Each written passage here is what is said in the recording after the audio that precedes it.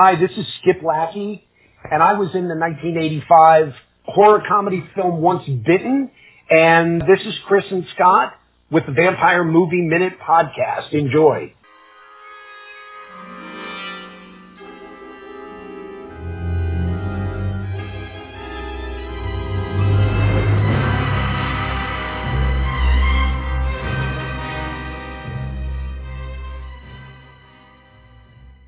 We're back with the Vampire Movie Minute Podcast, where we analyze vampire movies 5 minutes at a time, and we're back with our coverage of Dracula from 1979 with Frank Langella, and picking up at minutes 35 to 40, and we're just in the aftermath of Mina's death after her bite from Dracula, and Donald Pleasance is coping by eating plums in a very dimly lit living and dining room, as they try to piece together, as he's calling his friend on the phone, one Dr. Vanhelsing. So we finally get to see Laurence Olivier coming into the movie soon. And yeah, so this is our search for answers as to what happened to Mina. And you mentioned last time, Chris, that Mina dying is not normal in the Dracula story. No, it's not. It's very unusual. I think there's only one other movie where they don't have Mina in it, so it is Lucy, but I can't remember which one that is. I want to say it's the Jack Palance film where he's Dracula, which came out around this time as well. That's the Dan Curtis Dracula, by the way. Dan Curtis, if anyone's not familiar with him, because his name has obviously not been very well in the pop culture zeitgeist for quite some time, he was the creator of Dark Shadows and Kolchak the Night Stalker. If you want to know more about Dan Curtis and Kolchak the Night Stalker, at least Dark Shadows, go listen to Penny Dreadful's Dark Shadows podcast, which is really good. I'm not even kidding, they go through every flippin' episode of Dark Shadows, if you can believe it. Yeah, there's over 1,000 episodes, people.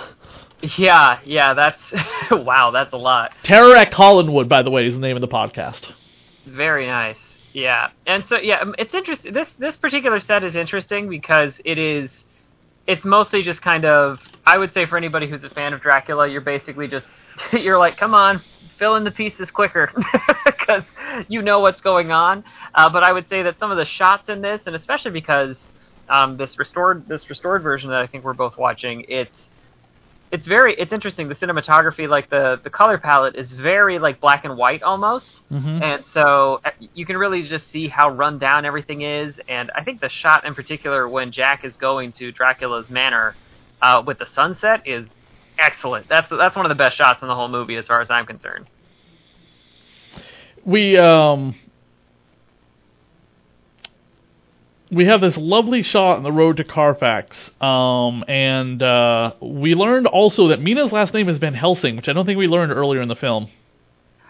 Yeah, we find out that it's basically, normally you'd be calling, I think we imagine calling Vanhelsing as, we're calling for backup, or like he's a known hunter, or, knows strange circumstances, like he'd be the part of the Penny Dreadful group you mentioned from the show, the Showtime show. Here it's like, oh, we're notifying next of kin. Like so he's coming in to eventually investigate like the cause of death and everything like that. And Lucy's very suspicious because she's bringing up the bite marks, and Donald Pleasance is doing what I would, I think, something that I think Brad Pitt later adopted for his portrayal of Rusty in the Ocean's 11 films later, which is just always be eating. He's just eating throughout the scene regardless. Like everybody else is like in mourning, and he's just stuffing his face. He is stuffing his face like a pig. I mean, it's disgusting the way he's eating or whatever. He looks like he hasn't eaten all day. Maybe he just showed up to set recently and he was just like, oh, food! Well, and one of the things about this, because let's face it, in Halloween, do you ever see him eat? And that came out like a year before this? Yeah, no, I don't know that I remember whether or not he eats in that.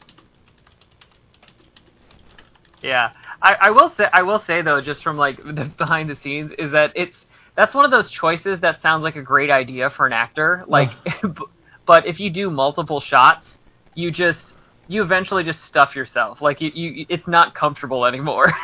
So you gotta really layer it out. So maybe Donald Pleasance was like, I don't know, I'm hungover, I've been on a bender, or I didn't eat anything yesterday, so I'm just gonna go ham here. Are you implying that actors show up to set drunk sometimes? How dare you? I mean, the standard used to be what they called on time and sober, and I think that changed over time.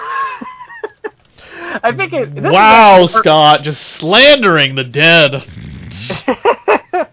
I think this is actually the era. This is the new Hollywood era. So who knows what people were doing? We won't even talk about what happened in the 80s, because I'm guessing that my general feeling is that 90% of movies made in the 80s were just fueled by cocaine, but that's different. So Harker has the deed with him for Dracula to sign, I guess. That's why he's come looking for him. Yeah, it's very official business, and which is so weird, because I would just be like, nobody seems to make any mention of, like, hey, your place looks like shit. Like, this is the worst. That's the thing. Maybe clean up a little bit once you buy a Carfax, house. In Vlad a Dracula Tale, we actually basically don't kind of mention the unkept house of Carfax. I'll admit it's because I forgot about that. So Vlad just kind of moves in with like a moving van, and then holds a party for the neighborhood to invite people over to introduce herself. There you go. Yeah, that's a good. Yeah, that's a solid way. Yeah, here it's like it's so funny because it's his dress and like mannerisms are so mannered and so like controlled and so like noble and everything, and then his house looks like garbage. I just like the dichotomy of that. Yeah. And one thing, this is just more of a tangent, but I think it's interesting that I'm sure I think most people who are familiar with Frank Langella are probably most familiar with stuff like he's been in a lot of cult movies, but they probably know him as an older man. For the most part. Yeah, because I honestly, like Angela Lansbury, I feel like he always had this like older look to him, even when he was younger. Angela Lansbury, maybe it's because of the mindset of Murder, She Wrote. Yeah. Or, are you familiar with Darcy on the Joe Bob Briggs show? Oh, yeah, I know who you're talking about. Okay, yeah. So she is a famous porn star prior to that, and even in her 20s, she told me when she came on my show years ago, after she had left the porn industry and started making, like, B-level independent horror movies or whatever, she told me that, like, she was constantly being cast in the MILF role, even when she was in her 20s. Yeah, it's really interesting. And I bring this up because I had to do extensive research on her subject at hand. By the way, no pun intended. I was about to say subject in hand. No, I bring it up because I finally got to see. I had a lingering gap in my movie knowledge about Mel Brooks. Oh yeah. I finally saw the 12 Chairs. Oh, okay. I've never seen that one, but I'm familiar with it because I have listened to Mel Brooks' biography, which goes into detail about a lot of those films, and he reads his biography, by the way. Yeah, it's the movie between The Producers, which is where he won his Oscar, and then Blazing Saddles and Young Frankenstein. So it came out like a year or two before that. And a younger Frank Langella is in that. And I was like, and he's like meant to be kind of like a suave dude. And I'm like, oh, this works. Like he actually, like he looks substantially younger even than he does here, which was remarkable to me. And I'm like, oh, okay, yeah. It blew my mind a little bit just to see it. So if you ever need to see an idea of like, oh yeah, why is he playing like a heartthrob type? Yeah, check him out in 12 Chairs. That's the closest you get. And of course, Mel Brooks looks the same in that movie. He just looks like a slightly younger, old version of Mel Brooks. Oh, excellent. Yeah.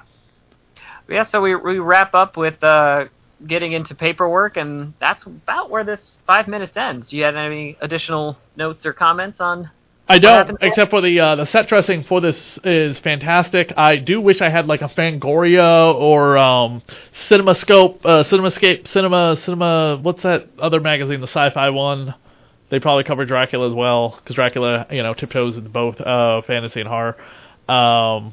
Anyway, those magazines back in the day probably went into great detail about the set dressing in this movie. I do wish I had one on hand to just kind of read the article on it, because the set dressing is absolutely amazing. They must have had a ball setting this up or whatever.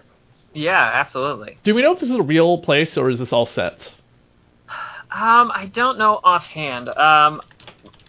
It's hard to say. It seems like we know they shot on location in London for a lot of it, but this is also so expansive that I imagine, you'd have to find a rundown mansion in London, and I imagine most of the mansions are still inhabited by the people who own that land.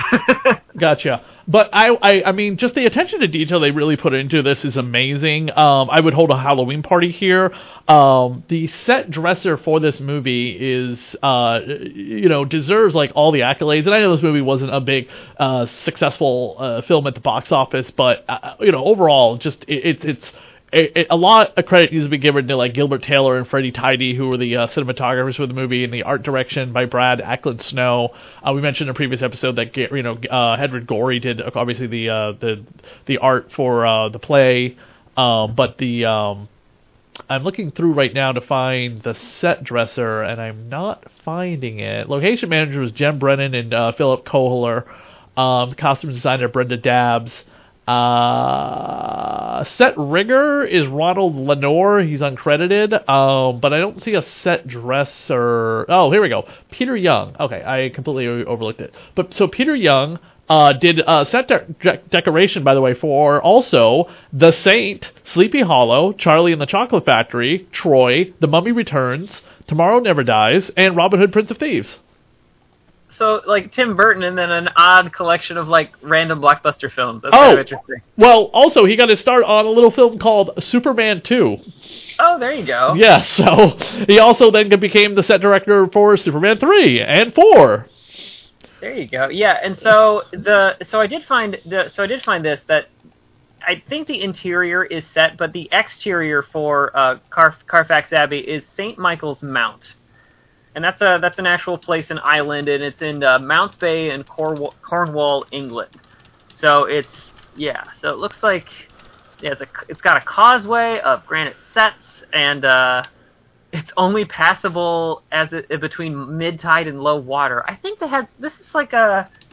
Do you ever see that Daniel Radcliffe take on The Woman in Black? They had something like this. Yes, I absolutely loved the entire setting of The Woman in Black, even though I wasn't a big fan of how the movie ends. It just, yeah. I hate the way that movie ends, sorry. Just like I hate the way the movie Cobweb ends. Go watch my review of Cobweb, which is a fantastic, gothic, new Halloween horror movie for this year that is underrated, got buried at the box office by some guy in a hat and a chick in a pink car, and it's a sleeper hit. A lot of people absolutely adore it, but the ending of that movie, everyone agrees with me, sucks. It just fucking ruins that movie. So just be prepared. That ending, the last shot of that movie ruins the entire film. Gotcha. Yeah. Noted. So anyway, but that's all the notes I have here for this episode. All right. Sounds good. And you can find us at Vampire Movie Minute on Facebook and Twitter. And you can find, if you'd like more movie reviews just from me, you can find it at Scott's Self-Indulgent Movie Review blog. And then, Chris, where can they find you? Yeah, you can find me over on the Radio Horror website where I do my radio show every Sunday night.